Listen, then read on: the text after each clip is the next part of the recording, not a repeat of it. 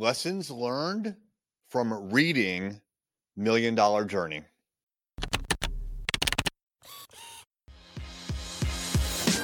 Hey there, I'm Eric Olson. And I'm Kevin Daisy. Join us on our journey to building a $100 million company. What's happening? It's Eric J. Olson. I am super close to getting my book out, my first book called Million Dollar Journey, all about my journey to building a $1 million plus business.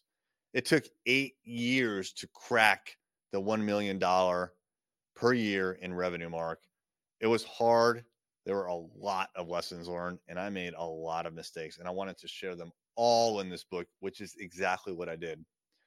After I wrote it and after I edited it, at the very tail end, I decided that I would actually read the audiobook. And so I would record, and then the audiobook would be my voice, me reading out loud. Lots of lessons learned in reading out loud your own book. I'm really glad that I did it, because if I would have hired someone else to do it, I don't think that these lessons would have really sunk in. Lesson number one, I found a lot of mistakes that I didn't anticipate would be there because I read it. And when I read it, sometimes it just didn't make sense. Now, I'm not talking about necessarily like this whole paragraph's in the wrong place. I'm not even talking about typos. What I'm talking about is just the way the sentence flow.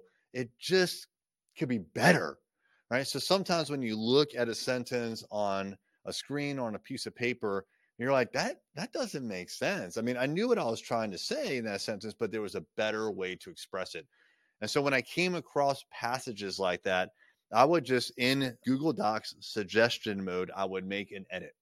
And that way I could send it back to my editor and say, hey, I think there's a better way to say this. And then she would either confirm or tell me I was an idiot.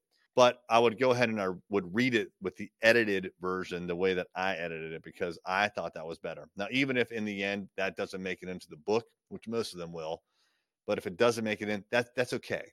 I don't think the book and the audio book have to be 100% the same. I'm okay with them not being 100% the same. But what I do say, I want to make sense. So that was one big lesson learned with the audio book. And like I said, if I would have hired somebody to do this for me, to read for me, then I don't think that I would have got that level of feedback. Number two, lesson learned. Reading out loud sucks. I mean, there is just no other way of saying it. As adults, we almost never read out loud. I mean, when was the last time that you read out loud if it wasn't to your kid? Your kid doesn't care about how you can read out loud or not. And you may have to read like a sentence on a slide when someone calls on you to read that sentence to make sure you're paying attention in a meeting. But that's about it. Like, there are very few instances where adults read out loud. I had to read like 72,000 words out loud. And not only that, I had to make sure that I said it in a way where I enunciated like hopefully every single word, which I don't always do. And so there were a lot of times where I had to retake what I was saying because I realized I just kind of slurred a word or I kind of like sped over a passage and I needed to redo it. I don't do that for this podcast because that's just not the kind of podcast that we have. We're not looking for a finished product here. We're looking for just good nuggets. And so it doesn't have to be a perfect edit and a perfect rendering every time.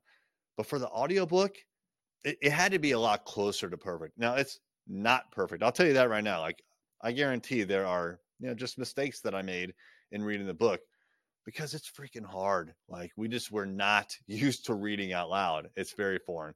Like, there's other lessons learned, but I'll give you one more. Just in case you're thinking about writing a book one day, read out loud the book and record it before you say that editing is done. I thought editing was all done. And so I took it to the next step, sent it off to the graphic artist. And then at the same time, I read it out loud and I realized there was a bunch more that needed to be edited.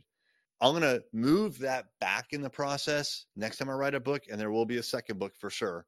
Kevin and I are already talking about what we want to do together as a joint effort. So that'll be coming out in about a year or two, but we will definitely read the book before we conclude the editing is done, and then we'll go on to the next step. I'm going to have to I'm going back in the process here because I read after I went to a next final step with the graphic artist. So lots of lessons learned with reading the book myself. I wish I would have done that earlier in the process, but I'm also super glad that I did it myself because I don't think I would have got the same result otherwise. How much more successful would you be if you could harness the experience of a group of successful business owners? Well, that is the exact group of people that we have in our Business Growth Mastermind. Check out more information at arraymentors.com.